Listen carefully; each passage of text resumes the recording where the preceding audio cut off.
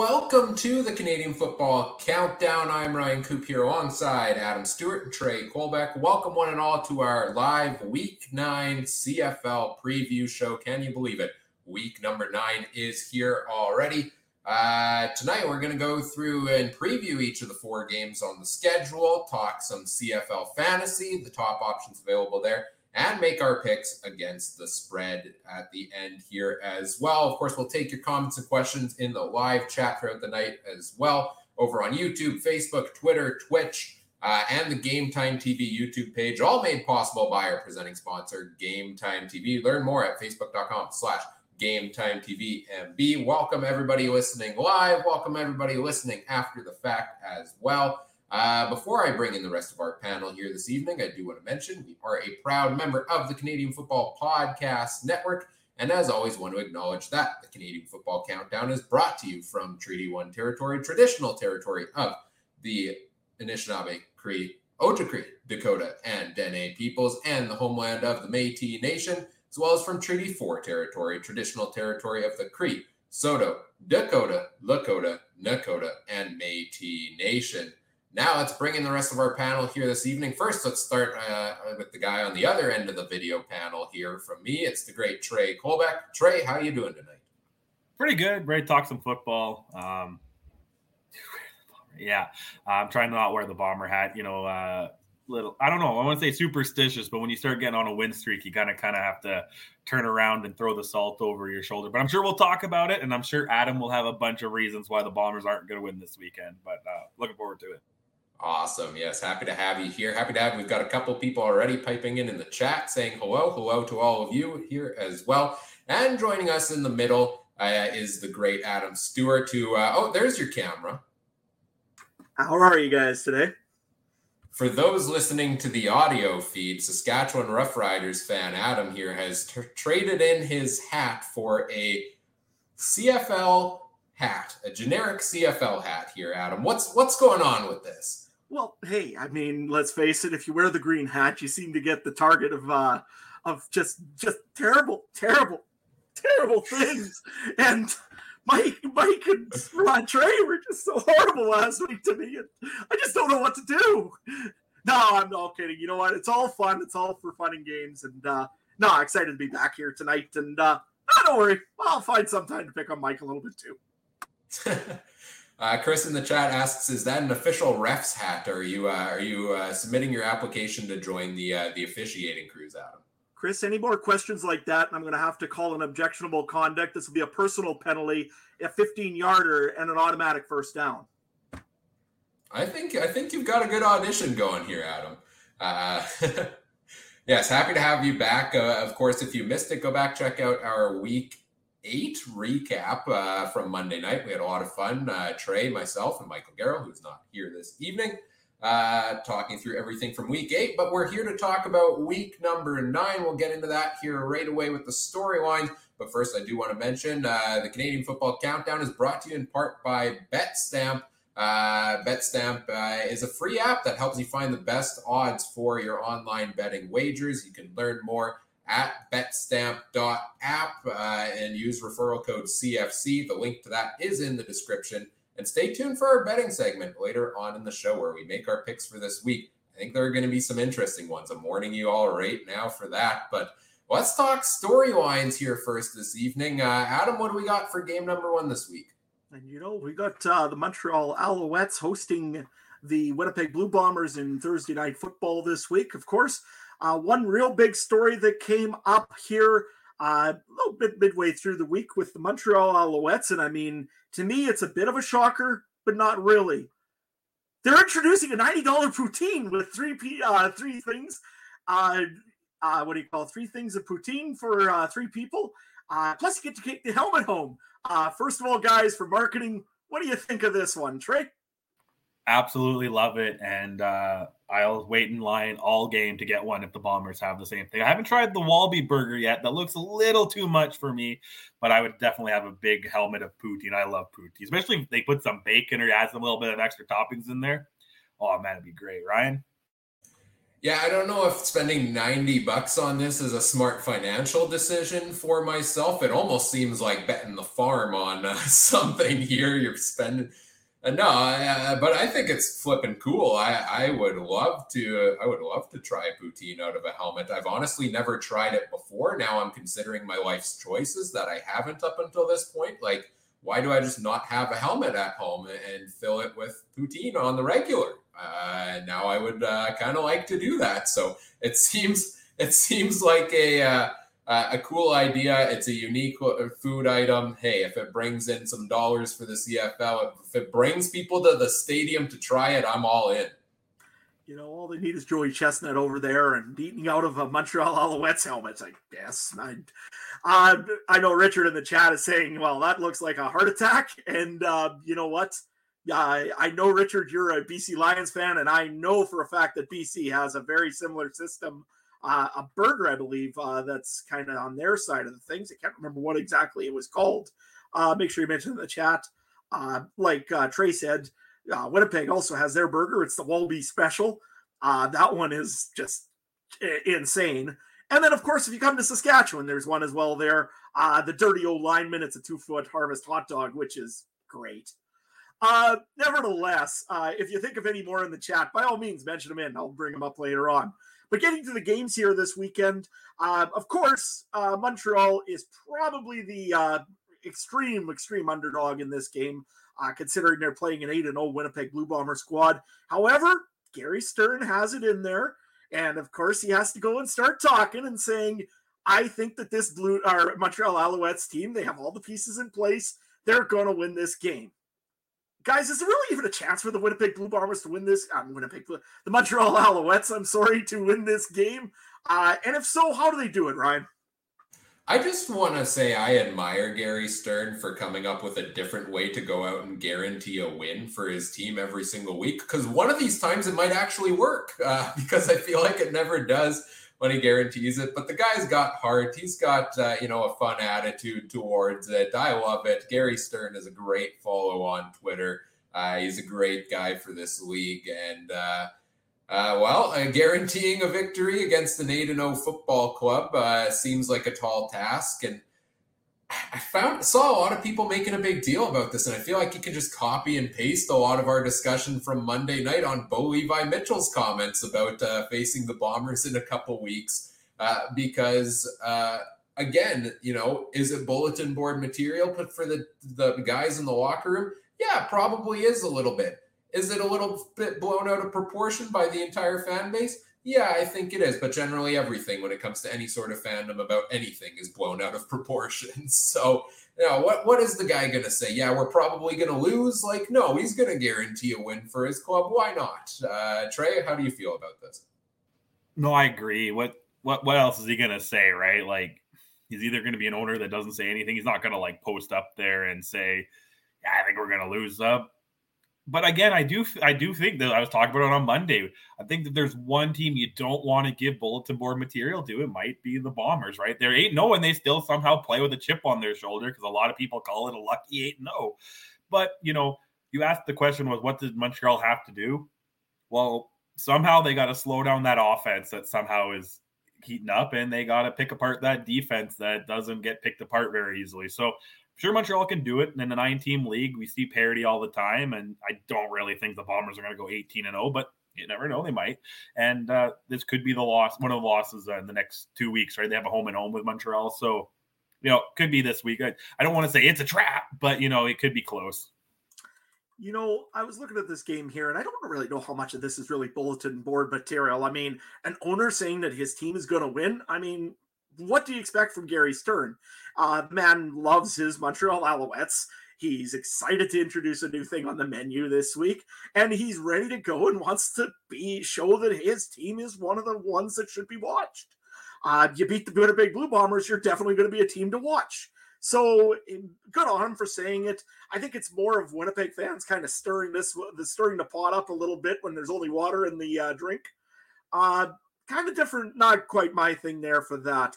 Another thing that was done earlier today, I believe it was, Vernon Adams has been placed on the 6-game injured list. elbow related injury. Apparently, they has a very sore elbow. Is this an elbow injury, or is this just them kind of trying to save some cap a little bit for potentially their new offensive lineman that they signed up last week? Trey? Yeah, I'm going to say that. Like, maybe, it's football. I'm sure Adams has some kind of injury at some sort, but it's a little bit of both. Why risk the guy? He's not going to go out there and do the third and shorts probably. So, it's probably save the arm and hopefully get some trade value or salary, like something along those lines. It looks like it's going to be Trevor Harris's team for this foreseeable future. We know in the CFL you need two reliable quarterbacks to have any shot of winning, or you have to have a guy who's invincible and never goes down, right? Which is pretty uncommon. So I think it's Montreal just. They're playing the long game a little bit more, a little Tampa Bay Lightning, maybe, let's see. Let's see what we can do here. And I know Ryan's going to like that one. So that's what I think they're doing. Ryan. Yeah, the cap circumvention special. That's what we're known for with the Tampa Bay Lightning. It's completely valid, despite what people try to tell me. I don't know. Vernon Adams was placed on the 1-game injured list last week, I think it was, before that game. Now he moves to the 6th game.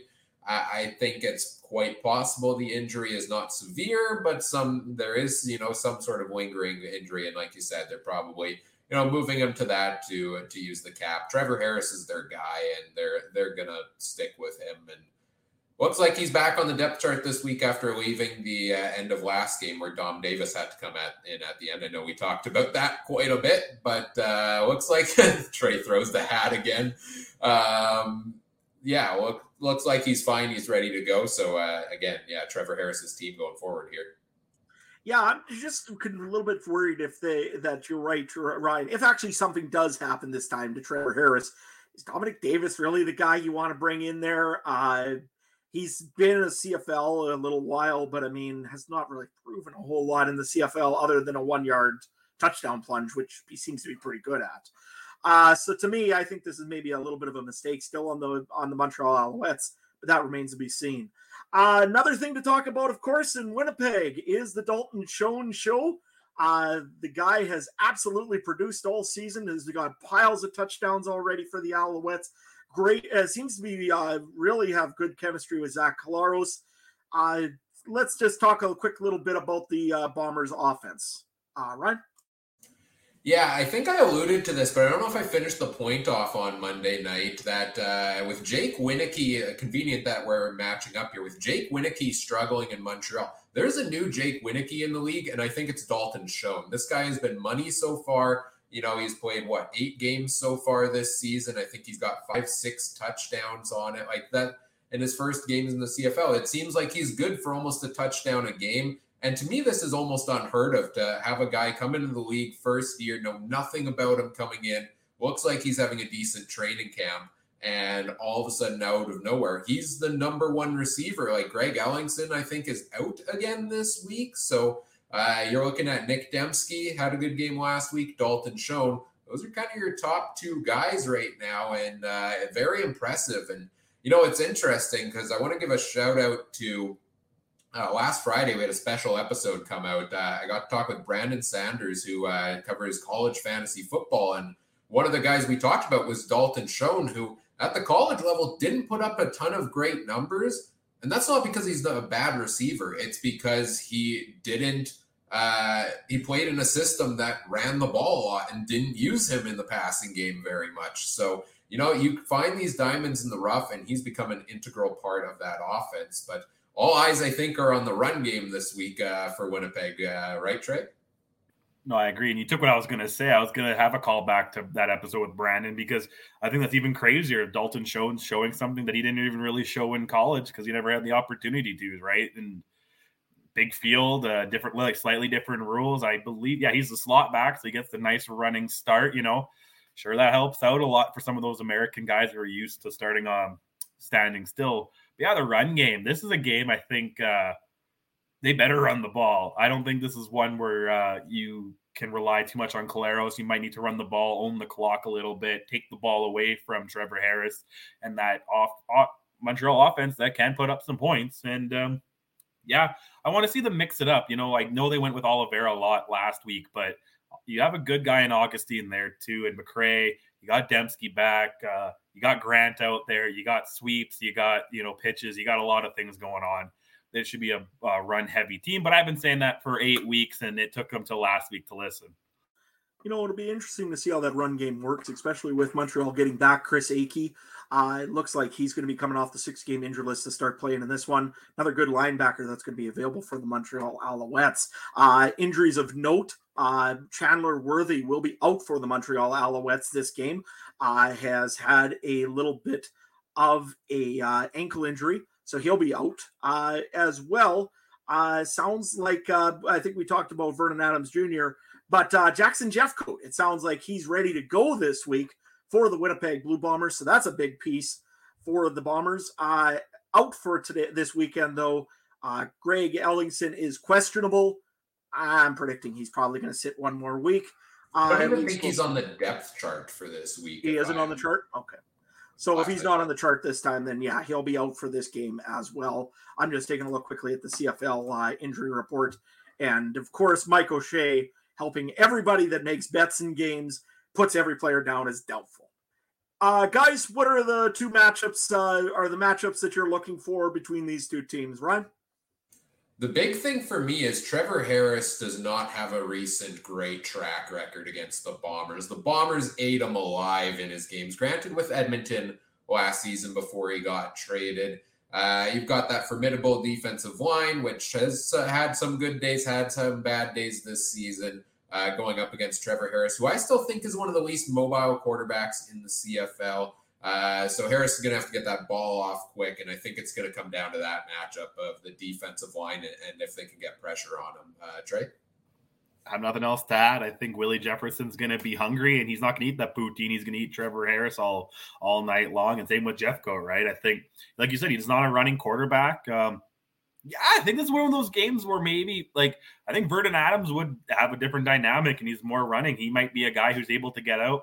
Jefferson and Jeffcoat are beasts, but they're not exactly have 99 speed overalls either, right? So get out, and that could be the game plan, but they're not going to do that. So, I think you got to take away every option, and the Blue Bomber secondary usually does that. And, like I said, they're not going to be eating poutine. They might be eating Trevor Harris. Well, let's face it, anytime you go to Montreal, you're supposed to get a Montreal smoked meat sandwich. Let's just hope that Willie Jefferson and Jackson Jeffcoat aren't eating it on the field, and namely that being Trevor Harris, because, I think that's the matchup too. Trevor Harris is not very good against the run defense, or the pass defense of probably the Winnipeg Blue Bombers. It never has been very good against it, and it looks like he could be in for a long night here in Montreal. Moving on to the next game, we've got the Calgary Stampeders. They are traveling out to Ottawa to take on the Ottawa Red Blacks. I think the biggest one in this one, I didn't say the Blue Bomber game was going to be a trap game. This one here, you may want to pay attention to. The Ottawa Red Blacks have something about that they just like to beat up on the Calgary Stampeders. Ryan, you want to go further on that? Yeah, you took that right out of my mouth. That was what I was going to bring up over here. We're very in sync today. I love this. I'm sure we'll disagree as the show goes along, but I took a look. Football teams that we enjoy. None of us enjoy the Saskatchewan Roughriders right now. You included, Adam. Fair point. We all have that at least. Calgary and Ottawa, I actually took a look back at all of their games since Ottawa came into the league this week. I took a look back at the track records. Calgary, to their credit, has won most of them, but there have been some weird ones. I think there's been 3 or 4 overtime games between these teams. Actually, fun story, a couple seasons ago, I want to say it was 2018. I'm actually, week 1 of the season, finished first place overall in CFL Pick'em and won tickets to a game because I was one of very few people who took Dominic Davis and the Ottawa Red Blacks to beat the Calgary Stampeders and went 4-0 that week. And it's for the same reason that it seems like Calgary has these trap games every once in a while against teams like Ottawa and Montreal, especially on the road. And, Ottawa coming off their first win here, I think has a chance to gain some momentum, while Calgary, very good team, lost twice to the team that's undefeated now. A strong game here can really show that they're the upper echelon here. What do you think of this one, Trey? Is it a trap game? I want to plead the fifth. I'm no longer going to say anything bad about Bo Levi. I think Calgary is going to win this one, and I really can't say anything else, guys. I can't. Well, you know what? I guess since Trey's pleading the fifth, I better go and say something on this one. Yeah, I picked Bo Levi in my weekly rankings. This is one of those games where I might be tempted to put McLeod Bethel-Thompson over top of Bo Levi Mitchell, just because if you take a look at the statistics in this game, who would you think would have the most yards average yards passing per game in a game? Usually you'd think would be Bo Levi Mitchell. I mean, Ottawa can't be that great. Ottawa has more yards passing than the Calgary Stampeders do right now. Rushing yards, yeah, they've got Kadeem Carey, and Kadeem Carey has been very, very good so far this season. However, William Powell is also one of those guys, when he was with Saskatchewan, had pretty good games against the Calgary Stampeders. So to me, this is just shaping up to be a classic game where in the end, we're going to be yelling, it's a trap. Let's see what happens here, but it'll be very interesting to see what goes on.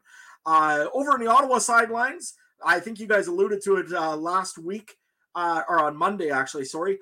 Nick Arbuckle just can't catch a break, can he? I mean, Caleb Evan comes in and has been playing decent enough to keep the job. I would imagine that he's probably going to be the starter again this week. What does Caleb Evans have to do to keep this momentum going for the Ottawa Red Blacks? Trey? Yeah, he needs to keep playing unreal. Like, he's been playing pretty good. He's been my ace in my pocket on fantasy the last couple of weeks. Yeah, I hope he does it again for that. Again, it's just tough. I've been crapping on Bo all since the preseason, and he's 4-2, and he could be undefeated if it wasn't for the pesky Blue Bombers, right? So it's really tough. This could be a gunslinger game. If this will be one of those games, maybe you want Dunnigan being the color guy because he'll go gunslinger for like 3 hours long, right? And all that. Because that's very well what this game could be. And I think it's going to come down to the defense. So I think the real question is which defense is better. And I lean a little bit more towards Calgary. But Ottawa, like Ryan, or I guess like you guys both said, these teams have weird games. They've had a couple weird Grey Cups. They've had some overtimes. It could be an interesting one. The battle of the red-black teams, right? Ryan? Yeah, I'm very excited for this game. I'm all in on Caleb Evans right now. Like as much as I hype up Nathan Rourke, like I'm intrigued to watch Ottawa Red Blacks games because I want to see how he's out there performing. I want to see how he's developing because he has impressed the heck out of me the last 3 weeks since taking over the starter. Maybe it's been longer than that. But he's done very well. Yes, they only picked up 1 win. But again, this is a team with Ottawa that is an entirely new team on paper this season. Nobody could have expected them to go out and win their first 5 games of the year. Yeah, I expected them to win more than 0 up until this past week. But I much like I say with Edmonton always, I think Ottawa's a team that just needs time to gel on paper. They got the win. Maybe they got some momentum now. But they did that last season too with some wins over Edmonton and then bounced back to the same old Ottawa. So to me, the big question in this one is how do they rally off of the win in what is a very tough matchup against Calgary here? Absolutely. I'm not sure exactly what Caleb Evans needs to do to really succeed in this game. I think one thing, though, for the whole team of Ottawa would be to be managing the football very well. Calgary is one of those teams that can force fumbles and interceptions pretty easily if they get the opportunity, especially when you got a linebacker in the backfield that really likes to pick off a quarterback and move around in the back with Cameron Judge there. So it'll be very interesting to see what happens exactly here. With that being said, I know I'm freezing up here. That's why I'm kind of looking back and forth and wondering what's going on. Nevertheless, I think the other part that we got to look at on this side here is Ottawa's defensive line has been actually producing way more sacks than the Calgary defensive line. 2.7 sacks per game for Ottawa versus 2.1 for the Calgary Stampeders. Is this something that Calgary really needs to be concerned about, or can they just adjust this by throwing a Kadeem Carey out there? Trey? yes to both of them. Maybe be a little worried if they're getting a lot of pressure on Bo, and not speaking ill of Bo, but he's getting up there in years. He doesn't need to be taking hits necessarily that are unnecessary. And give it to Kadeem Carey and run the ball, and that's what's going to open things up, hopefully, and for the Calgary Stampeders. And the same thing with Ottawa. You got to run the ball, right? That's my number one rule out of my many rules I have. That probably run the ball. I put number one. You can miss some field goals. I think you'll make up for it if you run the ball good all game, right? But Ryan, I think it's just basic. You got to keep Bo protected, but at the same time, you got Kadeem Carey, right?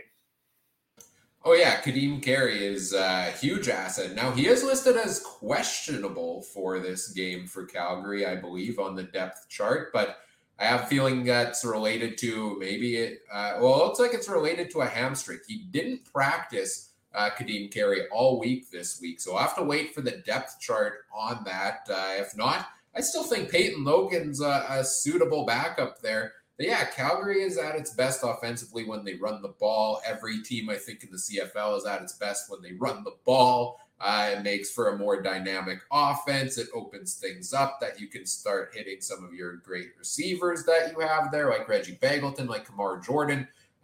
So I think that is definitely, the more pressure you can take off of Bo Levi Mitchell. Again, much like Trevor Harris, you're never going to see Bo run the ball. So as much time as you can open up, give them back there. That's just going to do wonders for the offense here.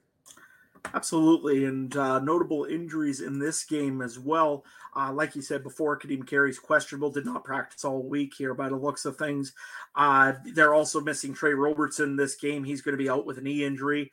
Luther Hakatavadu is also out this week with a hamstring injury. So those are some big misses for the Calgary Stampeders. Over on the other side of the football, RJ Harris looks like he's going to be out with a hip injury, as well as Nick Arbuckle has been questionable. I think it was more sickness. That one there, I'm sure he's going to be playing this game. I don't know how much he will play because you got Caleb Evans ahead of you, but he will be at the game as a backup, I'm sure. The other one also that to mention is head coach Dave Dickinson. I got to make sure I get my Dickinsons right here. Was also out this week earlier with, I believe it was COVID-related illness. We'll see if he travels with the team or if somebody else might just have to step up to be the head coach in this one. And let's face it, that could throw some disarray into the Calgary Stampeders. Guys, what's the key matchups in this game that you're looking at? Start with you, Ryan. Yeah, key matchup for me is can Calgary's defense contain Caleb Evans' run ability? And because I think if you can do that, again, it's still not 100% sold on his passing abilities, although he's getting me there. But his run ability opens so many things up. So that's the key for me is can Calgary shut that down, limit that? And then the key for Calgary for me is to just bounce back like this is any regular game, like 2 tough losses back to back to Winnipeg, but they played good games. Clean up the small mistakes, deliver on your drives. That's probably the biggest key out of it because they didn't deliver touchdowns against Winnipeg. And theoretically, they should win this one handily, but we'll have to see, Trey. Yeah, I agree. And I think my big matchups here are going to be the matchups. I said it might be a gunslinger thing, and it could be, but I'm going with the running backs too, because you need a solid run game to open up those gunslingers, right? So my head-to-head matchup is going to be between William Powell and Kadeem Carey, and probably whoever gets the most touches and most yards, their team probably wins this game, right? And that's where that's where I'm going to go with that. Whoever has the most rushing yards probably wins this game between those two. I'm going to look at the kickers actually in this one, and I'm not really supposed to be looking at kickers because that's Trey's kind of shtick. Anyways, I'm still going to do it. Lewis Ward has had an okay season. He missed that one critical one against the Hamilton Tiger Cats earlier in the season here, so it'll be interesting to see how he does on that one. And also the other side of it is Rennie Paredes. I mean, the guy there is automatic, and if this game does become a gunslinger duel, it could come down to somebody's kick. So that's what I'm going to be looking for in these two games, or in this game here in particular. So anyways, let's move on to Saturday afternoon football. This one here is a Battle of Ontario, an old Labor Day classic of sorts. The Hamilton Tiger Cats are traveling down the road to take on the Toronto Argonauts. Both teams are coming off of a victory last week. It looks like Hamilton maybe has started to pick up some momentum here, I think, a little bit.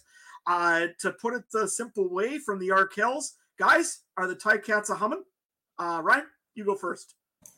I think they could be. I think this is a team that we're looking at last season here for Hamilton pretty closely, I think. And last year it started slow. They didn't look good early on. They got some guys back from injury and stuff. And then they went on a tear in the second half of the season. And, well, they found their way back to the Grey Cup. I think Hamilton has a chance to get some momentum. Not 100% sold on them. You know, they picked up a big win last week. They picked up a win a couple weeks ago. I think they had that loss to BC in the middle. Seems like they still have a few things they need to figure out here. Namely, is it Dane Evans? Is it Matt Schultz? Who's the number one? Who's the number two? We're going to switch it every couple of downs, it seems. Maybe that's the strategy they're going for. And if it works for them, hey, cool. Congrats to that. But I think Hamilton is a team that could be trending in the right direction in the next couple of weeks, but needs to start consistently being able to deliver results in order to do so. And it'll be real interesting here. We're going to talk a lot of Hamilton and Toronto in the next 5 weeks, boys. Like 4 of the next 5 games are between these two teams. So it'll be an interesting progression week after week on what we think of these two football clubs. Trey? I want to say Hamilton should be progressing, but that's what I said about Toronto last week after 2 wins against the Rough Riders, and we saw what happened to them, right? It's hard to say any team in the East right now is progressing. Like, if there was a way that both of these teams could go 0-4 against each other in the next 5 weeks, I'm sure they'd find a way, or 4 ties. It could.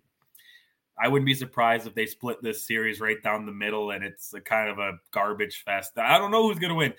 This one I was really scratching my head when I was looking at the money line and stuff. I think Toronto's favored, but I don't know why or how. I mean, probably just because they have those 2 wins against Saskatchewan, I guess. But I don't know. Hamilton, it's Hamilton's chance. I mean, it's both teams' chance. If one team is able to go 3-1 or 4-0 in that series, they take a real stranglehold in the division, right? Like, that could be Toronto being at 7-3 potentially, or 7-4 if they lose their other meeting in there, or Hamilton could be 6 and get to 500, right? It's going to be it's big football. It's a crazy schedule, eh? So you have 4 games in 5 weeks, only in the CFL you see that. They just got to run the ball in Hamilton, and they should be fine, because on the other side, you're going to have to try to figure out a way to stop Andrew Harris if he decides to get going, right, Adam? Absolutely. Although I think they got a big piece in Hamilton coming back this week to help with possibly stopping Andrew Harris. Simone Lawrence is a full participant for 2 days in practice here.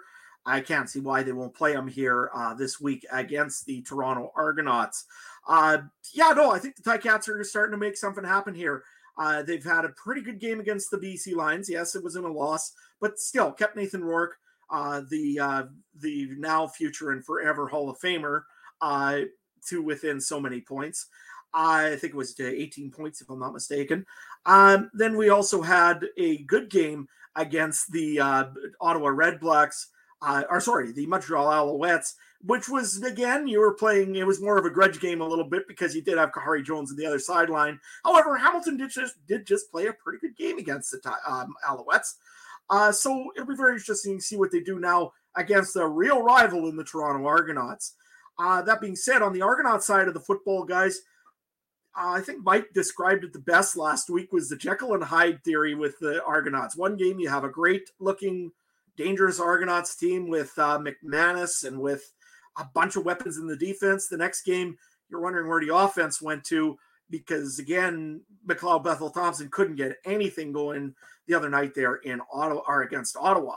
So, guys, which team is this? Is this going to be the Argonauts team that looked dominant against a Saskatchewan Rough Rider team, or is this the team that looks pretty tough against the Ottawa Red Black team? Trey? Oh, man, I'm so tired of talking about the East. I'm trying to be respectful, but, like, it's going to be a 9-9 team in the Grey Cup, if that. And I don't know. I have high hopes for Toronto. I really thought Toronto would be that team having double-digit wins and for being the solid number 1 in the East. But, I mean, they're the solid number 1 in the East right now, I guess, because the other 3 teams haven't been doing much. But Hamilton's got their chance. So, I don't know. I hate talking about this team.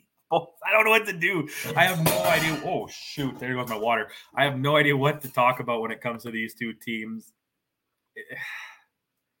I think I'm going to go with Toronto later, guys, but I think it's going to come down to the run game because Hamilton doesn't run, right, Ryan?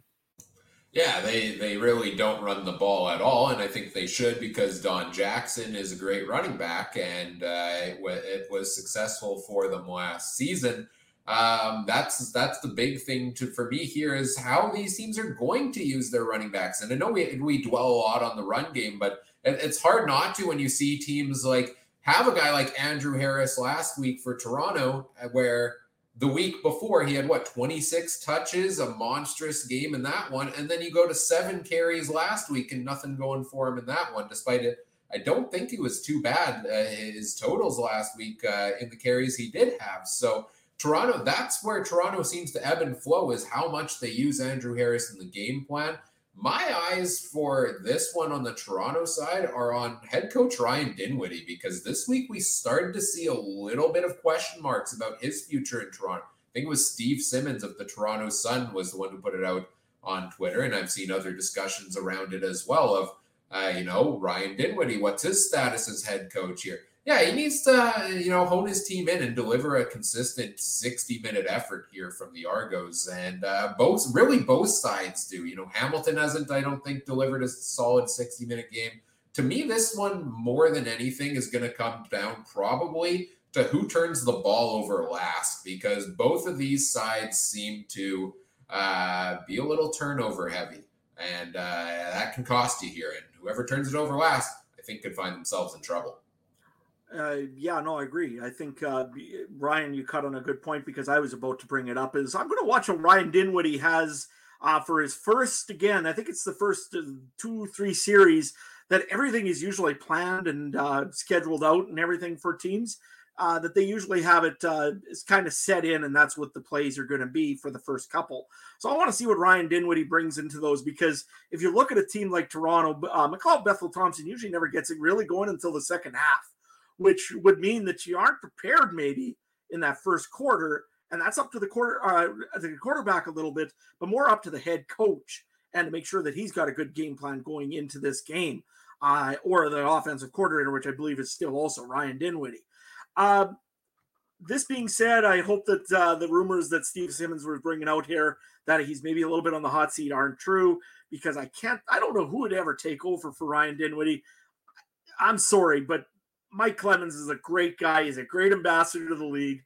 He's done amazing work for the CFL, but he's not a head coach.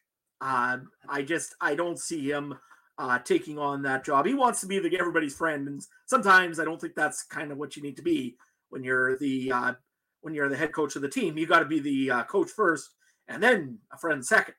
So, nevertheless, I'm just kind of a little nervous there with Ryan Dinwiddie. That being said, you guys brought up also the other point there, 7 carries last week for Andrew Harris. Absolutely not enough if you've got a guy like that in your backfield. What do you guys think on Andrew Harris? What can Toronto do to get him more involved in this game, Ryan? I think just keep giving him the ball. He plays his best when he's involved and involved regularly. And I think that opens a lot up for the passing game as well, which, actually, as much as we talk about, getting Andrew Harris more involved, I'm actually more intrigued by how the wide receivers play in this game for Toronto, because there is one guy playing against his former team here that I'm expecting a very pissed off performance from. And that's one Brandon Banks, who's had a quiet start to the season. He now gets to play the team that didn't believe in him enough to bring him back 4 of the next 5 weeks. And I think this chunk of the schedule is exactly what Toronto brought him in for. I think potentially. We also have Eric Rogers potentially back in the lineup. He's been practicing this week. Jawan Breskison's been practicing. So if Toronto can, to bring it back to your point on Andrew Harris, if they can get him in for a good mix of plays, get him running early in the game, that seems like they're the best. It'll open things up, and they've got the wide receiver talent there that I think could open this game up for them. So that's kind of what I'm looking at Toronto offensive-wise. Trey, anything from you? No, I completely agree with the Brandon Banks statement, because that's why I said you bring in Andrew Harris and Brandon Banks for these kind of games in October and November games, right? And, guy that made the point, Simone Lawrence is back on defense. You got Andrew Harris. I don't know if those guys definitely look eye to eye. Andrew Harris could be fueled up too, right? And you got Brandon Banks and the whole coming back. Is this game in Hamilton? No, in Toronto. In Toronto, but they still play 4 times, and I'm sure Speedy B is going to want to get some touchdowns at Ivor Wynn Stadium there and show them. Tim Hortons Field, but that's basically the same thing. But I expect that's actually a good pivot. I might have to try to figure out how to get Speedy B into my fantasy now, but we'll talk about that later. Yeah, it might not hurt to have him in this week, especially when he's facing his former team. I'm sure he really has got a little bit of a chip on his shoulder, like you said, Ryan. I think that he's going to be fired up to really prove a point this time, which means that McLeod Bethel-Thompson, though, has to get the ball over to him. Again, it comes down to the quarterback. If he can get the ball out to Brandon Banks, Banks can make some moves. He just needs to get his head in the game and be ready to go and get those passes out to him. I mean, we seen one last week where I think it was Banks. It was either Banks or Phillips. I can't remember. Was wide open, and McLeod Bethel-Thompson just completely outthrew. So that's pretty much with the game there. Guys, what's the matchups that you're looking for? I know we brought up Simone Lawrence versus Andrew Harris. I know we brought up Brandon Banks versus the entire Hamilton defense. What's the matchup that you're looking forward to, Trey? Probably the Harris Lawrence. I know we talked about it, but that's a big one there. And like I said, they're 2 pivotal players of the league. This is what they're meant to do, right? And face off against each other. But I want to see Speedy B do an Oski wee wee in the end zone every time he scores, man, over the next 5 weeks. I think that would be great. Just do the Oski wee wee, Oski wow, and say, why didn't you sign me for another year, Ryan? I'm looking at outside of the matchups we've talked about here. I'm also kind of looking at the kickers in this game a little bit because I feel like it's 2 teams that haven't had a ton of success when it comes to the field goal department this season. Boris Beatty is sitting at 77.8% on the year. Seth Small is taken over as the kicker for Hamilton. He's had a couple. He's at 80%. It's not too bad, but I feel like both of these teams, it's going to be a close game. Maybe it comes down to the last turnover, but it could very well come down to who can hit that last second field goal. And, we'll see which kicker that ends up being. What I'm actually looking forward to is the fans coming in from Hamilton.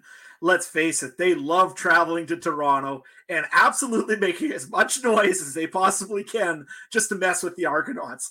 And Argo fans, please give me an idea what your signature thing is on your menu at the stadium, because I'd love to know about that.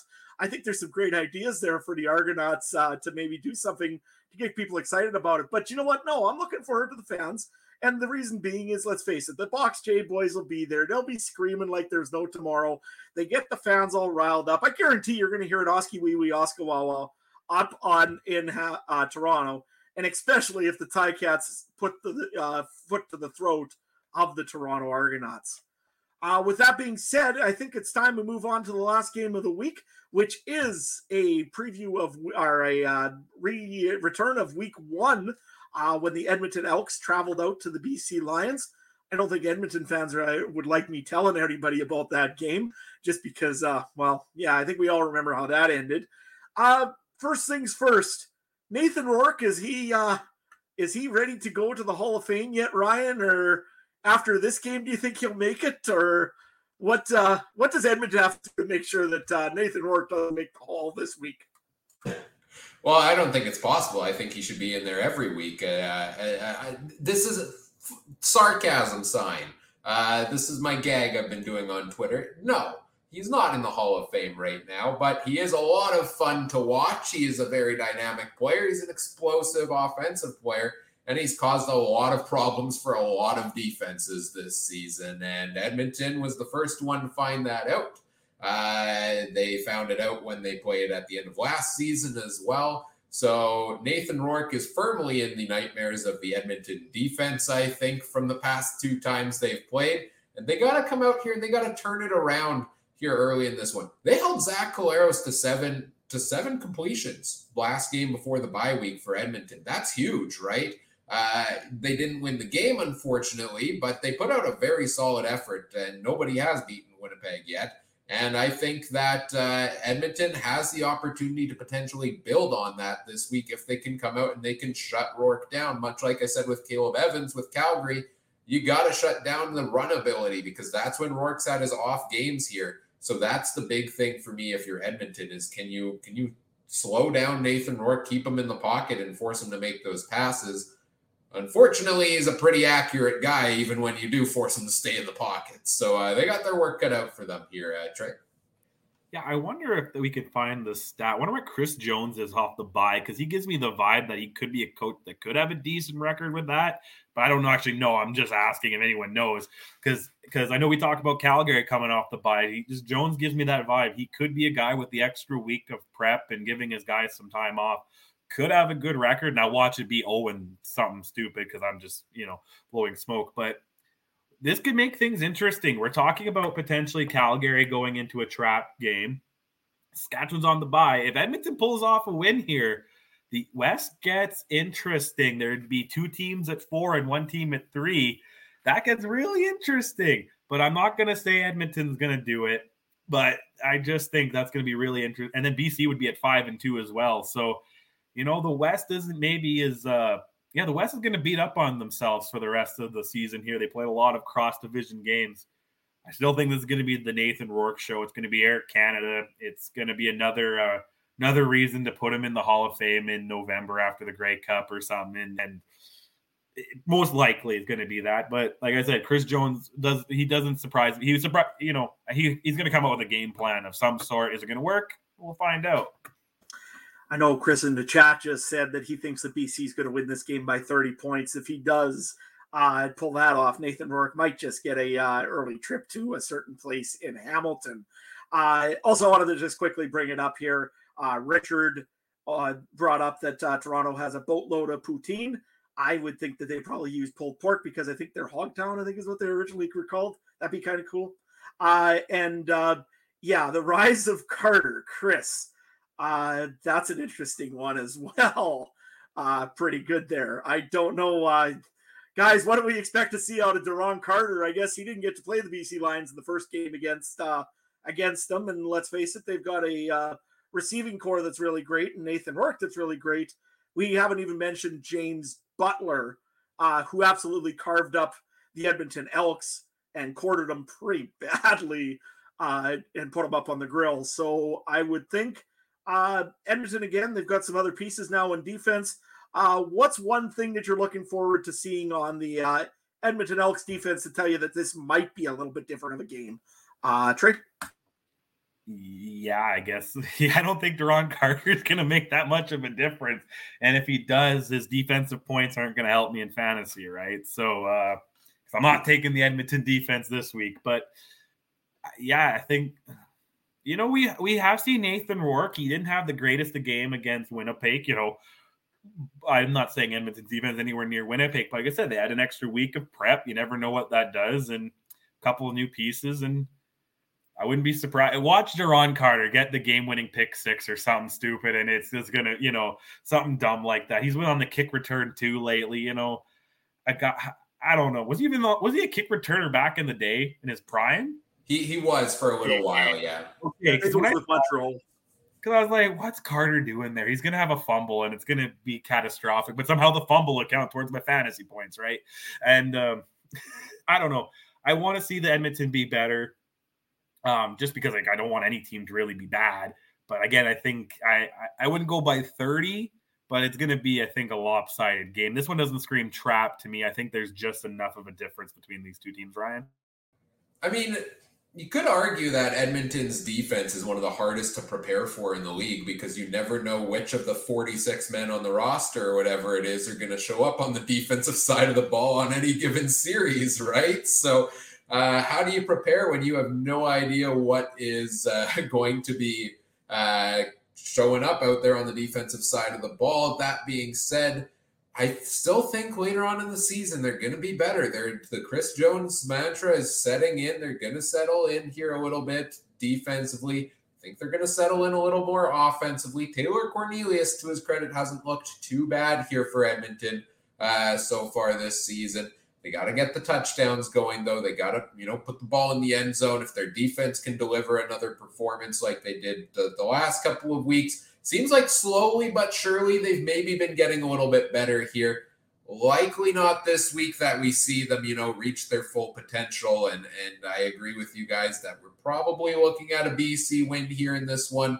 But I'm very excited to see what Edmonton does coming out of the bye, because I like to watch the teams like Edmonton and Ottawa that I feel like there is a lot of potential, a lot of room to grow over the course of the season. And I like watching them, do so as the games go on here. So I'm intrigued by what Edmonton puts out, and I don't think it's going to be as bad as it was week one. And the other thing also to remember on this is the Edmonton Elks defense, and I'm sure that we're going to hear Glenn Suter say this in the little thing, that they've got some pride and they want to win this football game just to prove that they aren't the team that lost against the BC Lions by 50 plus points. They want to prove that they're a good football team. They're going to come out swinging. They've got some new pieces, like you said, Ryan. They always keep getting new pieces. Looks like Jordan Reeves, the former Saskatchewan Roughrider, is ready to go for this week off of his hand injury. That being said, though, BC has also got another weapon coming back very likely this week. He's had 2 good practices, 2 full practices. Brian Burnham looks like he's ready to roll for the BC Lions. If he is, there's another piece that can definitely hurt you if you're a Edmonton Elk. Guys, in the matchups in this one here, what's the things that we're looking towards for this game? Ryan, you can go first. Yeah, we're looking at, I think, how that defense can whether they can shut down Nathan Rourke. I think we're looking at, on the BC side of things, just to continue doing what they've been doing, basically, right? BC has done a very good job this season of bouncing back during a game when they face adversity and making the adjustments they've needed to make. So that's the biggest key to me is, if things get down all of a sudden, there's an easy chance to, can they bounce back right away and keep putting the pedal to the metal here like they have so far this season, right? Yeah, I guess my matchup is the defense needs to step up, but I think Cornelius needs to have a game too to, it's for any chance of that. He can't be throwing 2 or 3 picks and 2 and outs every other series. He needs to, he needs to match Nathan Rourke step for step and outdo him to have any shot in this one. And Duron Carter needs to help on defense, right? And on offense and special teams, and maybe even put the headset on if Chris Jones needs him to.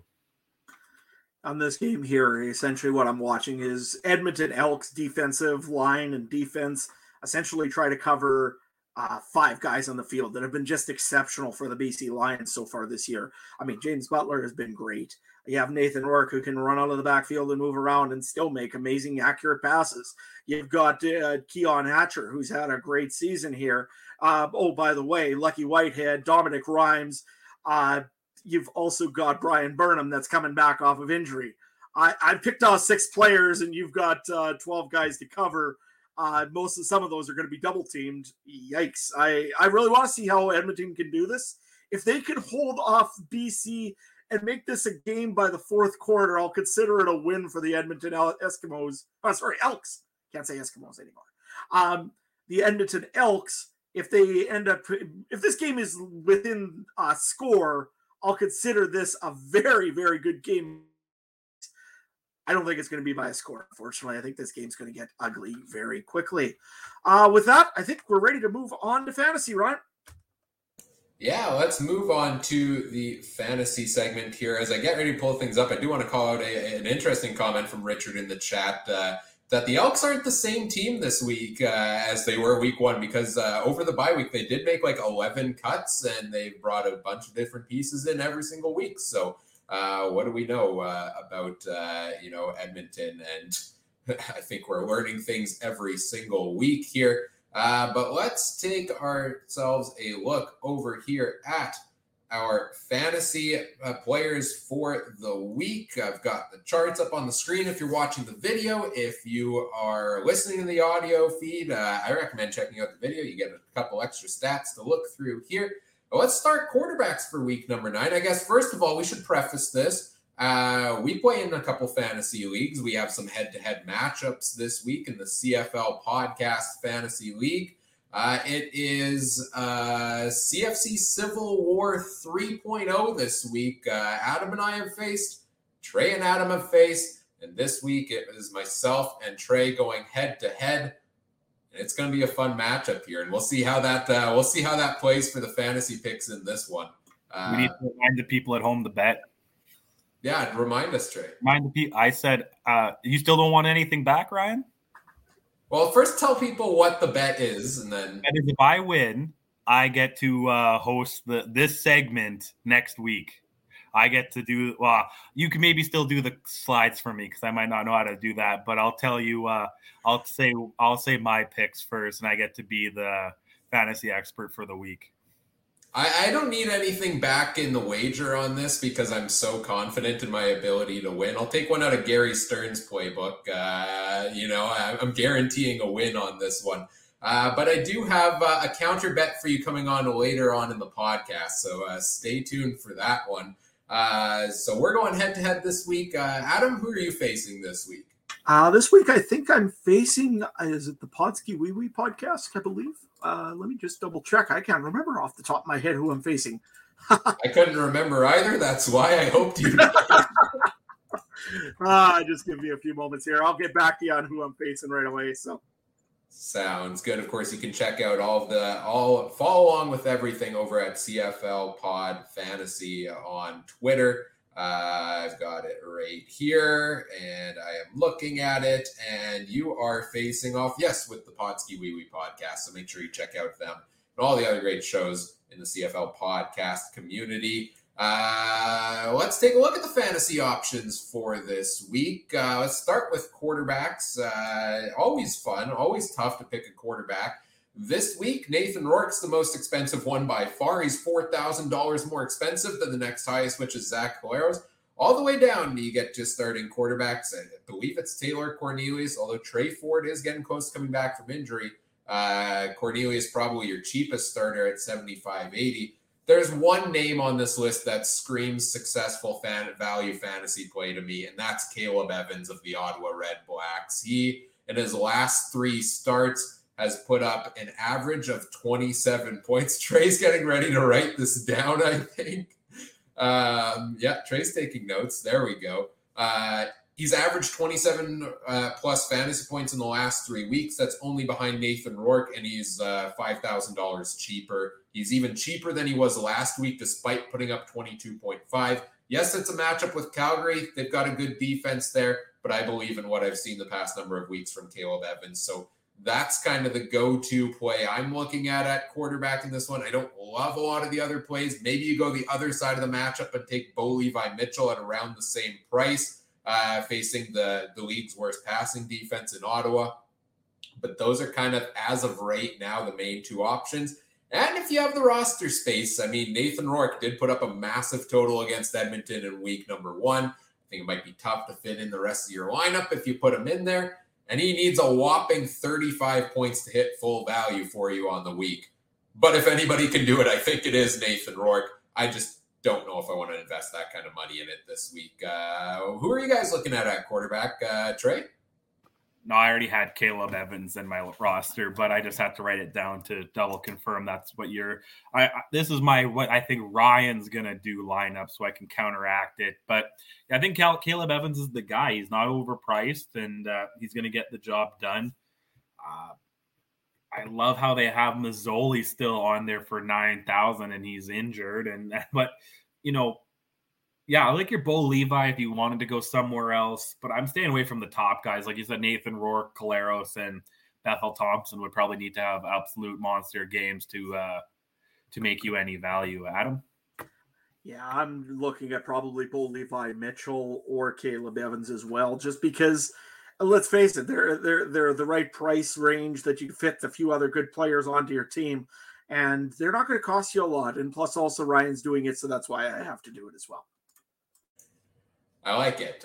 Inspiring a nation. That's what we do here. If you want to go crazy at your quarterback picks, Matt Schiltz is 58-61 and seems to rotate in for a few plays for Hamilton here and there. I don't think he's on my list here, but Dominic Davis is the backup quarterback for Montreal, and I think he's around 5,000 as well. And if Trevor Harris struggles and or gets, the injury isn't quite ready to go, then potentially you get some points, at least short yardage. Probably wouldn't recommend either of these two. I think there's better value plays elsewhere. Adam, do you have something to chime in there? Yeah, I was just going to say, Dominic Davis has been getting you the cheese points if you really want him, though. On average, gets at least a good 1 yard, 2 yard dash, and he's cheap. If you really want to try it, you could. But, I'm kind of getting tired of getting beaten by the cheese. And Kyle Oxley is listed as a wide receiver right now, but stay tuned by the time game time. Maybe he shifts to quarterback again and is a cheap quarterback play because they're all over the place with this. Let's take a look at the running backs. James Butler is the most expensive at $9,041. You get all the way down to a cheap, likely starting running back in Malik Irons at $2,500 for Edmonton this week. I think there's a good potential there. They did release a couple running backs. So if James Wilder Jr. is still not ready to go, he is a cheap play there. My problem this week, and it's weird that we're in this situation, is I love too many of the running backs this week. James Butler against Edmonton is hard to ignore at such an expensive price, although he hasn't put up the touchdowns as much in recent weeks, which scares me. I don't think four from week one is, can replicate that necessarily. Kadeem Carey theoretically should be a monster game for him against Ottawa again if he's healthy, if he's ready to go in the lineup. You expect a bounce back from Andrew Harris this week, more usage in that offense. Brady Oliveira isn't in. I'll stop here and I'll say I'm looking at the top two guys, James Butler, Kadeem Carey. I'm looking at probably one of those two. I'm really having a hard time of picking which one is the go-to guy in the lineup. The potential injury for Kadeem Carey may lean in the direction of James Butler here. I liked the chance on Brady Oliveira this week for Winnipeg. He's been slowly getting better. He's $5,200. He put up 14.6 last week. You need 13.2. He's been getting better and better. Had a really strong game last week. And if Winnipeg gets ahead in this one, I think they lean on him a little more. I also think less touches go to Johnny Augustine, the better Brady Oliveira plays. So that is a potential play to look at there. And then, if you really want the cheap play, also considering the potential of Malik Irons here, $2,500, you need 6.3 points out of your starting running back. He gets a touchdown, you're golden. He gets a couple carries, a catch here and there. You're hitting your value there likely as well. So trying to just, muddy the waters here for Trey a little bit by saying I like every option at running back to not give away my whole hand here. But these are a lot of the options I like this week. And let's start with you here, Adam. What do you like at running back? I was just going to tell Trey, if you make sure you check which ones I pick, that way there you just avoid those and you're fine. You're doing a very good job for yourself. What I'm looking at is James Butler for the BC Lions. Let's face it, he's playing a team that is the Edmonton Elks, and they have not been very good against the run no matter which team they play. So I like James Butler as my big pick. I've taken Peyton Logan in the past with the Calgary Stampeders, and I've gotten burned doing it. I hope this isn't the week because I just have a funny feeling about Kadeem Carey that he won't be playing. And if he isn't, that means Peyton Logan's a very cheap option for potential runs. And let's face it, he does do returns too. So you should get a little bit extra use out of Peyton Logan. Last week, though, I thought that Kadeem Carey wasn't playing. I played Peyton Logan. I got burned because Kadeem Carey played. So James Butler for sure. And then it'll be either Peyton Logan or Brady Oliveira if I hear that Kadeem Carey is probably going to play. Trey? No, I really like Oliveira this week. They started going towards him a little bit more. And like Ryan said, if this game gets out of hand, you can write it down. Oliveira, I already told you, what I say on this show, that's usually what goes in my lineup. I don't switch back and forth very often. And it's been working out the last few weeks. I think I'm on a 3 or 4 game win streak, Ryan. So footsteps. But I think I'm going to go with Oliveira. Pretty solid game. The second running back position is where I've been hemming and hawing because, I don't like going with the higher up guys like Butler and Carey and Harris. Don Jackson, I thought was interesting. They don't run a lot in Hamilton. I'm hoping maybe one day they will. William Powell is another interesting choice.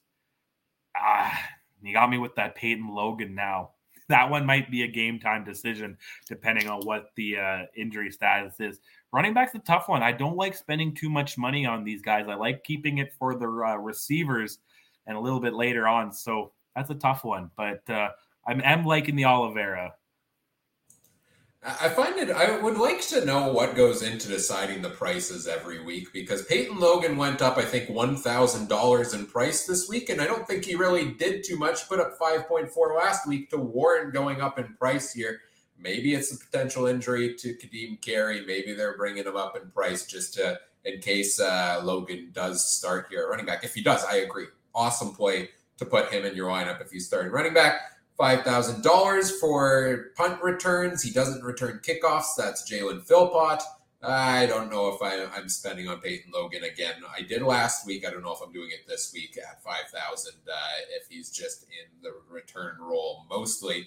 Let's take a look at wide receivers here. I'll scroll through it for those watching the video here. Eugene Lewis is the most expensive one on the list. Kenny Waller, the next most expensive. You got a lot of guys here at the top of the list. I do have Greg Ellingson still on here, listed as questionable, but not on the depth chart, likely not playing this week.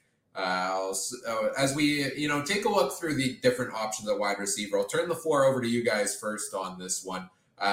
Trey, who are you looking at the wide receiver position? Well, I've put him in every week, and I'm going to have to put him in again. Dalton Schoen still $5,800.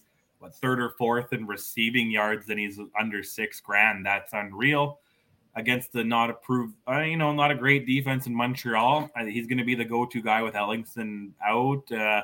Dempsey had a great game, but you never know how much of an injury is still lagging. So he's going to be my main guy. And I've also went with Keon Hatcher, I think almost every week, if not most of them, except for the couple weeks where they've had a bye.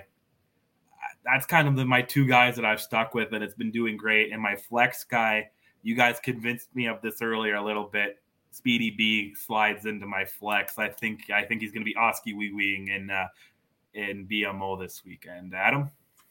I'm looking at a couple of guys. One, I just don't know who to choose in BC. I'd like to pick one of the wide receivers. I just don't know which one right now, because it could be anybody going off. To me, it could be Brian Burnham coming back and just having an explosive game. So somebody is going to be a very good pick in BC. I just don't know which one to pick. Might be Dominic Rhymes at $8,400. Has had a pretty good production so far. You're right about that, though, Trey. Dalton Schoen is still a cheap deal at $5,800. He seems to just have that chemistry that he's in the right place at the right time all the time for the Winnipeg Blue Bombers. Another one that I'm looking at is Malik Henry for the Calgary Stampeders, $6,600. He is coming a little bit off injury, but with Luther Haradakau being out, and again, I said that last name wrong, I apologize. Nevertheless, I think that maybe you might see lots of Malik Henry this week. That being said, as long as Bo Levi can get him the ball, he likes to spread his options as well. One of the other cheap names that I was looking at was actually a Montreal Alouette. It was, there he is, Herji Mayala. I think that with the injury to Chandler Worthy, he may just have a good game as well. Might get a few extra plays, if nothing else in special teams. But again, I think he might also get a few passes out to him as well. Another cheap option that you can do as well. Terry Williams has actually had a quietly sneaky good year for the Ottawa Redblacks. Only $3,100. And usually, last week was an exception, but most weeks always makes up his 7.8 points that he needs to do. Just don't do like I did last week. Pick Lamar Durant, think that he's coming in, and then find out, nope, he sure isn't, and then forget to adjust it. Ryan? No, he played last week. He just got 0 targets. That's like the second time. Like, first I picked Duke Williams for $10,000, and he doesn't do nothing. Then I decide, okay, well, I'll pick Lamar Durant. Nope, he doesn't do nothing. So whatever player I pick, probably he ain't going to be getting very many receiving yards. So be aware of that. In terms of wide receivers that I'm looking at this week as potential plays, you mentioned BC. It's hard to know with Brian Burnham coming back in. who does he take targets away from? I'm a little bit scared about those. A lot of them are very expensive as well. The higher priced guys I really like. They can't ignore the success of Jalen Acklin, who's at $79.07 in price. He's averaging 16.8 points a game on the year. He's the league's leading receiver, and if Caleb Evans is going to have a successful game, chances are the ball is going in Jalen Acklin's direction. Stephen Dunbar also continues to rise in price because he continues to deliver. He's tied, or now I think might even have sole possession of the league lead in touchdowns. He comes in at 77.80. I like it there. As we move along in the list, you guys mentioned Dalton Schoen already. I had him in my lineup last week, then almost took him out, and then at the last second I was like, no, I can't. I got to put him back in, and boy, am I happy I did. He continues to deliver, and he should even at that price point there. Brandon Banks was actually one of the first wide receivers I put in my lineup for this week. As soon as I remembered that connection, that rematch with that rivalry with Hamilton here, I think Banks is such a cheap price now at $45.74, where you only need 11 points out of him. We've been talking about a bad season for him, but he's averaged 9.5, so just short of that. If he has a breakout game, it should be good. My only concern now is looking at the injury reports and seeing Eric Rogers might be back, Juwan Brescison might be back potentially in the lineup as well. Now I'm almost a little bit scared about the Argos wide receivers of, again, who's getting the ball, because that's a pretty crowded crew over there with Toronto there. Other receivers to look at this week, Kyle Oxley seems like a bit of a cheat code to potentially use if he gets in for a couple backup quarterback plays as well and some goal line plunges. He's $32.94, plays wide receiver, also plays backup quarterback, also plays running back at times. He does everything. He's a little gadget play you can use there. And you've touched on some of the other guys that I was still looking at here as well. The other one I'm really considering as my value play of the week is Jalen Philpott of the Calgary Stampeders. He handles kickoff returns. He's involved as a wide receiver. He should be more so with Luther Hakunavanu out for this week. And last week against Winnipeg, there was at least once, maybe 2 or 3 times where Bo tried to hit him on a deep ball and just missed by a little bit. So you get one of those, you're taking this value play all the way to the bank. So if I need to save some money, it's likely Jalen Philpott's the guy I'm taking as a $2,500 play at wide receiver this week against the league's worst passing defense, or at least it was coming into last week. I have not checked the updated rankings there. It's surely near the bottom still, the Ottawa Red Blacks. Let's take a look at the defenses here this week. Winnipeg's the most expensive at $46.50.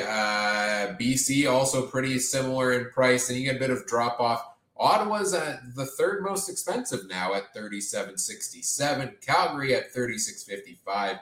Montreal just over $3,200, and the rest are at the $3,200 price here this week.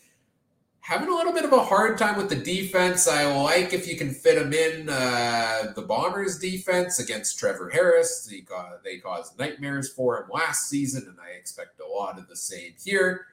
BC against Taylor Cornelius is tempting. I always expect, Cornelius to throw a couple interceptions. He's done a pretty good job this year so far, but I am contemplating one of these two if I have the cap space to fit it in. Then you get into the cheaper plays here, and that's where it gets a little tricky. I'm probably looking at, if I need to save money, Toronto or Hamilton in that matchup there, because they're both $3,200. Both of the teams turn over the ball quite a bit here, so I could get some turnover points out of those two. But what are you guys looking at defense here this week? Let's start with you, Trey. This is a tough one too.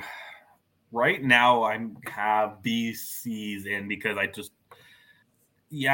kind of tend to spend money on the defense here because it's a make or break. You could have a team like Winnipeg and BC who gets 2 or 3 pick sixes, and they score more points than your running back and receivers do, right? Or you could have a team that gives up 70 points, and I don't know, is there negative points in this league? I know there is in some fantasy leagues.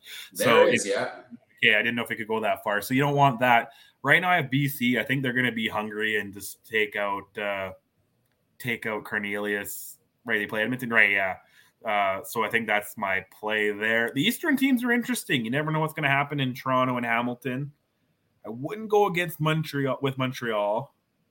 and I wouldn't go with Ottawa. So yeah, the Toronto Hamilton's an interesting play if you want to save money. Adam?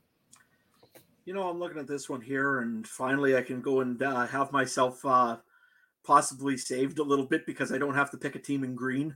Anyway, I think probably I'm looking at the Winnipeg Blue Bombers in this one just because, again, that defense against a quarterback that doesn't like to run, yeah, that could be a few points. So BC is also interesting. I don't think quite as much as I would probably want to take Winnipeg in this one. The other one I'm looking at, though, is Hamilton. Hamilton is really strong against the run game. And yes, they're playing Andrew Harris, but they also, I remember, shutting down Jamal Morrow earlier on this season. So to me, I think that I don't really mind Hamilton defense as well. But probably in the end, I'm going to have to probably put a blue and gold jersey on and go with the Blue Bombers. We can send you one if you'd like.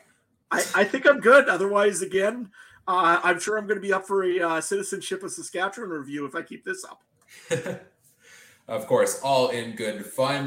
Make sure you check the depth charts as well before finalizing your fantasy picks because that can change a lot of things here. And best of luck to everybody in CFL fantasy this week. Let's move on to our betting segment here, powered by BetStamp. BetStamp, there are so many different sports books out there these days, and each one offers you different prices on the same games.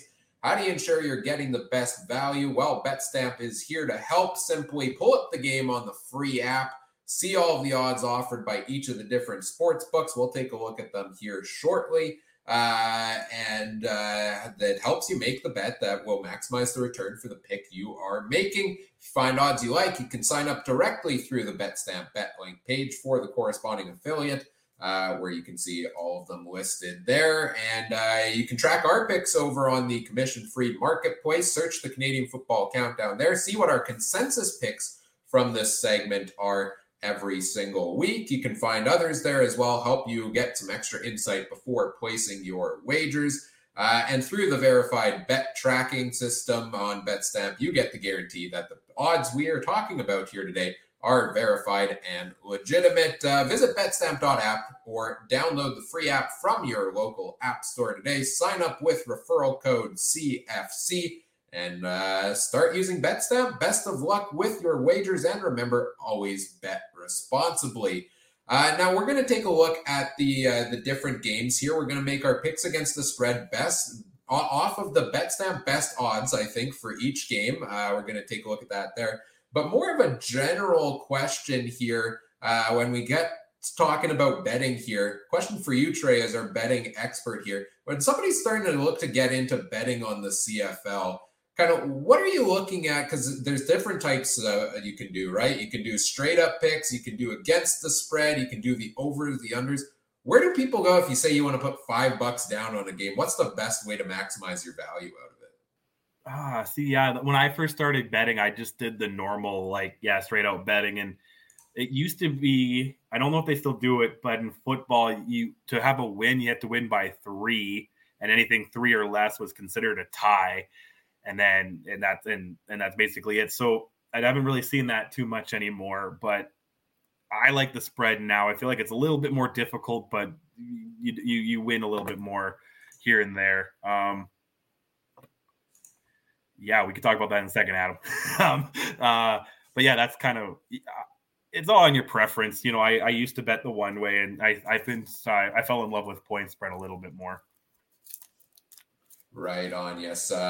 Fun to get into looking at the odds on the different things here and deciphering what are the best ones. Let's take a look and let's make our picks for the week here over on the BetStamp site. Let's take a look at Winnipeg, Montreal. First of all, the best odds if you're going either team's direction, we've got Winnipeg minus 5.5 over on CoolBet and Montreal at plus 5.5 also on CoolBet. Trey? That's interesting. It was Winnipeg minus 5 earlier because that's what I have locked in on my BetStamp app. But I guess for the show, I'll take the minus 5.5 with Winnipeg. That give me the extra half point. I'll take it.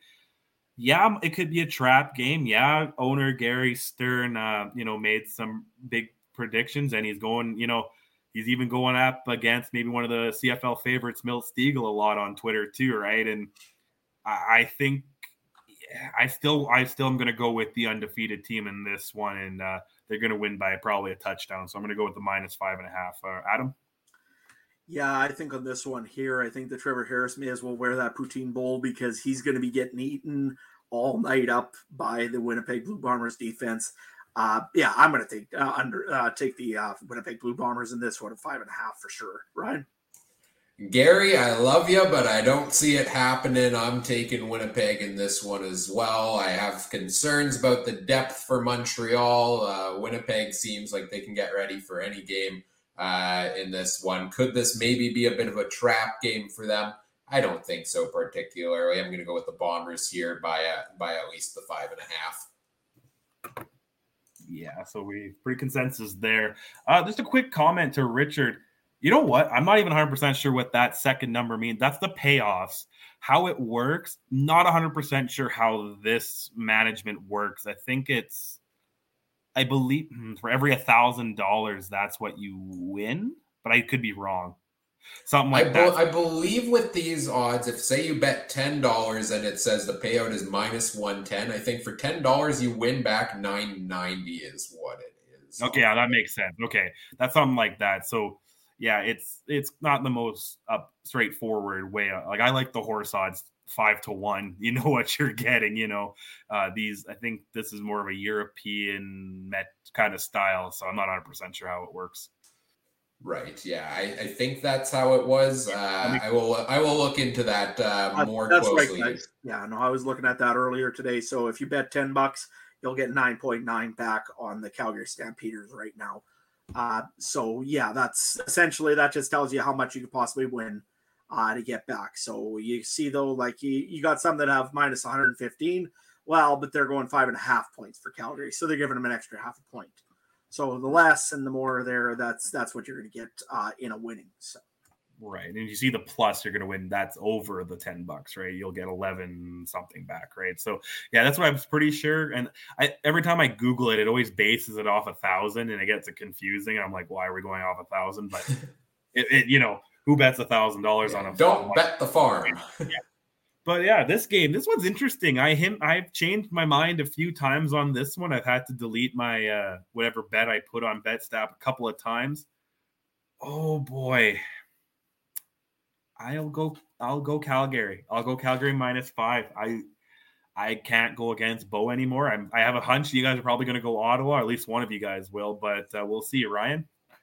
Yeah, the best odds here, Calgary -5 at a payout of -110 from Coolbet. Ottawa plus 5.5 at -110 from Bet99.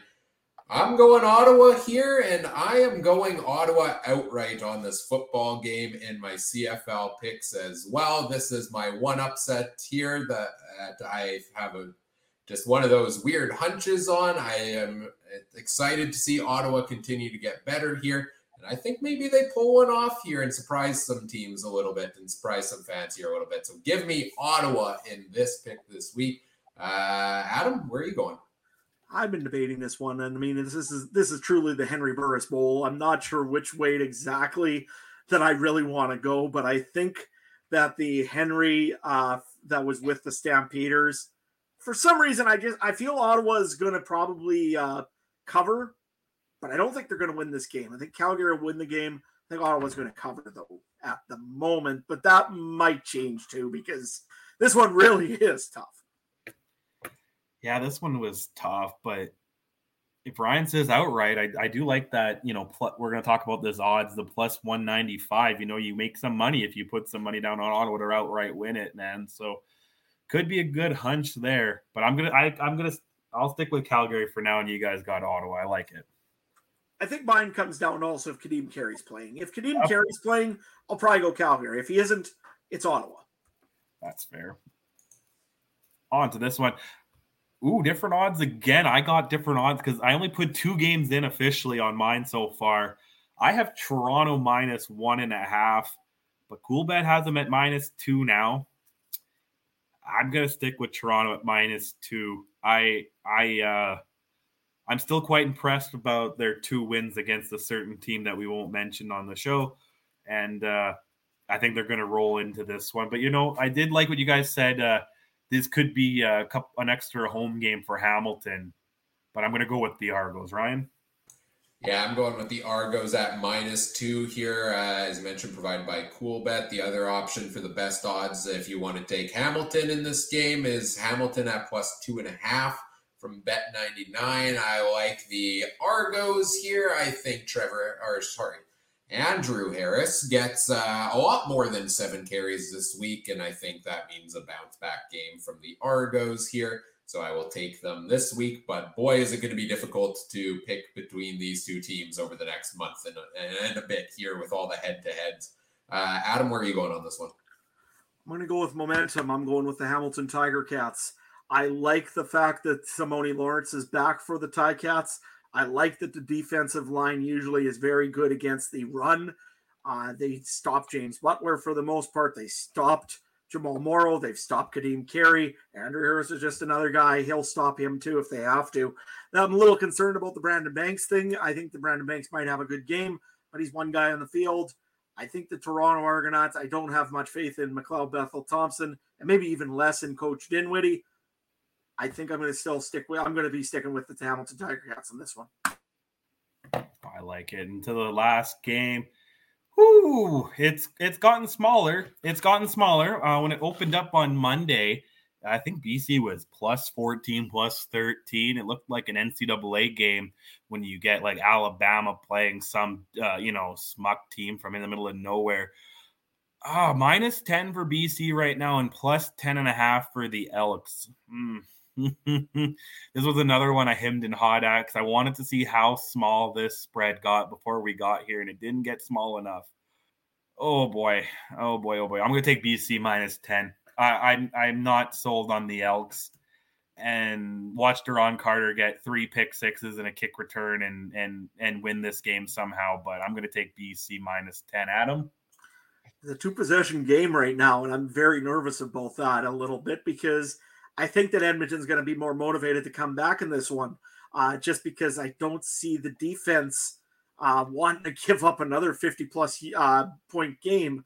If you look at the over-under, I'd almost be tempted on one of those as well to say that it'll be on the under for some reason this game.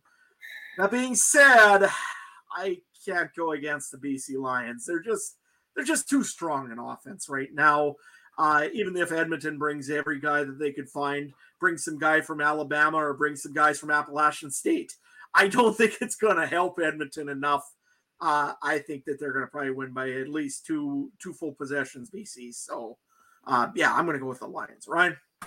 I'm happy you both went first on this one. I'm happy you both went the same way because now I'm just going to copy you and I'm going to go BC as well because I took a look at this one this week.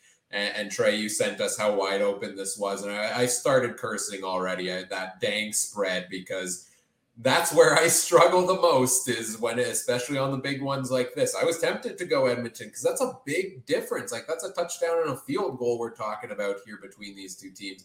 But I do believe in Nathan Rourke. I do believe in the BC Lions. So I've gotten the spread wrong a couple of times here. I'm going to go with the consensus here since my picks can't change the overall consensus anyways. I will take the BC Lions here at -10 as well. Yeah, not bad. So we all agree Winnipeg as of now. We're split on at -5.5 Winnipeg. We're split on Ottawa and Calgary. You guys have Ottawa +5.5 as of now. Adam said pending the injury report, but. And then Toronto and Hamilton, Ryan and I are at -2 on Toronto. Adam thinks Oski Wee is going to win that one, +2.5. And we all agree -10 BC Lions are going to be feasting on the Elks. I don't have the exact numbers. Again, I keep forgetting, but I have one more win in the win column than you guys. But you guys are right on my butt overall. So, yeah, you're making money if you go with any of us. And remember, don't bet the farm. Don't bet the farm on anything. Now, in the spirit of betting, I mentioned I had a bet for you here yet, Trey. I don't want anything in return on the fantasy matchup, but if I'm going to put my fantasy title on the line here in a matchup against you, I want the title of resident betting expert on the line here for this week. I came out, I said Ottawa outright on this one. We differed on a few picks. I'm taking a big chance here. If I have a better record than you this week, at least for next week, I want the title of resident betting expert on the podcast. I can do that. Yeah. All right. I'm just going to be resident farmer, so just in case I'm still here. Yeah. Hi, guys. Just wait. I'll get my farm go. I'll get my farm simulator up, and I'll get something good going on. Betting on Farm Simulator, not recommended by any people anywhere. That's the only type of farm you're allowed to bet. Adam, you said you had a fun little prop bet here this week as well? Yeah, I was taking a look this afternoon and making a few bets. I don't know why I was doing that, but what the heck. I thought I'd throw a few loonies and toonies out and see what would hit. And in the meantime, I found a real doozy over on, if I can just find it here real quick. I believe this is on, my brain is dead today. Near, I think it's sports. Sorry guys, give me one moment here and I'll bring that up here. I just got to find it exactly. Sports Interaction? Yeah, Sports Interaction. That's right. So Sports Interaction has a little bet here, and of course they have to feed it over to the Saskatchewan Roughrider guy that they're giving odds on the Winnipeg Blue Bombers going undefeated. I think it's a 26 payout is what it's called. So if you put, I think $10, you'll get 26 for every 10 that you put in, I think is how that works, or 26 for every dollar you put in on that one. Man, anybody taking on that one? Or I mean, you guys are the Winnipeg fans. You guys might want to take in on that. I'm like, if I hit that button, I'm instantly ejected out of Saskatchewan. So, Ryan, Trey, what do you think? That's an interesting one. As a bettor, that is one that, do I think it's going to happen? Probably not, but you could always sprinkle a little in, right? If you have a couple 10, 20 extra bucks, goes to some beer money. And I'm sure there's somebody out there that's a professional gambler putting 10 grand on that, hoping for it, right? And that's what happens. You should see the UFC and big fights and stuff like that. The amount of people who put $10,000 to $100,000 on something stupid, and it comes out, right? They're the richest person in their town for that week. Am I think it's going to happen? No, it's not going to happen. We're going to rest. Even if they go 15-0 somehow, they're going to rest players. It's modern day era. There's not going to be that. But as a betting person, yeah, I might eye that up. Might put some money down. Ryan? Yeah, I'm not going to go and put that down on the second and third stringers from Winnipeg in the final couple of weeks of the season in a home-and-home series with BC, who could potentially be in a tight race for the home playoff game with the Calgary Stampeders. And who knows how the rest of the West shapes out. We think Winnipeg's going to probably go on to finish first place in the West and have some resting some players at the end of the season. Not guaranteed. I think there's still a lot to be played here. But if we get in a situation where they're not resting starters, that means we're not even having this debate at the end of the season anyways, because it means they've lost some games along the way. So I ain't putting no money down on that one myself, but hey, it's an interesting one, and if it happens, kudos to whoever takes a chance on that one there. You know what, Chris, put down like the 72 Finns, no way. You're right. There is no way that this is ever going to happen in the CFL, an undefeated team. That being said, I guarantee there is probably about 15 or 20 or so Winnipeg Blue Bomber fans that have got the idea that they're going to win everything all throughout the year this year, and they'll be the 3-time defending Grey Cup champion, and they will be immortalized in gold outside of IGF forever. I wouldn't bet the farm on that one, though, guys. I can't see the Bombers winning every game. Ryan? Yeah, I don't think so either. And when we say bet responsibly, that also means do not put everything down on a team going undefeated when it is a very rare occurrence in sports. I think that does it here pretty much for our Week 9 preview here for the CFL. Let's take a look at what's coming up next. On Monday night, we'll be back with our Week 9 recap. That's at 9 p.m. Winnipeg time, 8 p.m. Saskatchewan. If you're like Adam, or adjust to your other time zones accordingly. And then same time, same place, back here again next Wednesday night, 9 p.m. Winnipeg, 8 p.m. Saskatchewan, other time zones, of course, again, for our Week 10 preview. Can you believe that double digits on number of weeks here already starting next week? Of course, you can catch all of those shows and more live every week over on a variety of places, YouTube, Facebook, Twitter, Twitch. Search the Canadian Football Countdown on all of those. You can also find us on the Game Time TV YouTube page, all made possible by our presenting sponsor, Game Time TV. Learn more at facebook.com/GameTimeTVMB. If you want to follow us on social media, you can find the podcast on Facebook and Twitter at CF Countdown Pod. You can find all the other great shows from around the Canadian Football Podcast Network at CF Pod Network on Twitter also. Guys, where can people find everything you've got going on these days?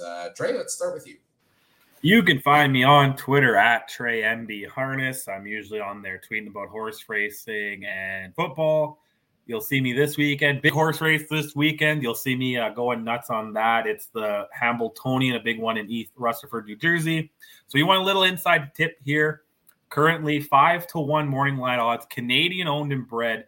Warrawee goes for her 8th straight win. And if she wins it, she wins $500,000 or I guess $250,000 in that one in the Hambletonian Oaks. It's for 3-year-old fillies. And later in the day, it's the Hambletonian for the best 3-year-olds in North America in the harness racing world. So that if you want to get into horse racing, not a bad weekend to do it. But Warrawee, I'm going to be going in on that one. The Canadian horses always do well in these big races. But yeah, at TreyMBHarness, if you want to talk USC, football, CFL, NFL, whatever. We didn't do any Star Wars memes this week, really, Adam. Might have to get back at it. Also, yeah, that's about it. Adam, you? Yeah, you can find me over at Adam Stewart 1. And also, don't forget to also check out Mike Garrell. He's at Mike Garrell or Game Time at Game Time TV MB, I believe. Make sure you give him a check out, too, because he's got some great stuff over about CFL, NHL. And I wouldn't be surprised if he starts talking World Juniors here really quick, because that's coming up here in about 5 days' time. Yeah, you can find me over at Adam Stewart 1. You can find me for farm stuff. You can find me for CFL stuff. You can find me going and finding new hats, like Richard suggested. I might just have to find one of those. You know what? Yeah, come over and visit with me for a little bit. I guarantee eventually here, probably in about 3-4 weeks' time, you're going to see a pretty nice combine coming out and a lot of videos and pictures of it. Right? Yeah, you can find me over on Twitter at CooperTrooper42. Starts with a K, talking CFL fantasy. We talked about a number of players here tonight. If there's any others you've got your eye on for your fantasy lineup this week and you want to chat about what I think, I'm honored, first of all. And you can tweet me, and I'm happy to discuss anything CFL and CFL fantasy related there. I'm just excited for another week of shows here this upcoming week. I'm very excited to see what our Wednesday night preview is going to look like. Who's leading the fantasy segment? Who's our resident betting expert? Lots up in the air on this week. So best of luck to you, Trey, in our matchup this week in CFL fantasy. Of course, good luck to you as well, Adam, and looking forward to lots of fun. Thanks to everybody who's joined us in the live chat here tonight. We've gotten some great comments through. Lots of fun has been had. And whatever podcast platform you're listening on, we always appreciate it if you do all the fun things, such as like, comment, subscribe, rate, review, share the show with your friends, help us grow the show. We always appreciate that. And on behalf of our entire panel here this evening, Trey Colbeck, Adam Stewart, I'm Ryan Coop saying thank you for listening. Take care. Have a good one. Bye.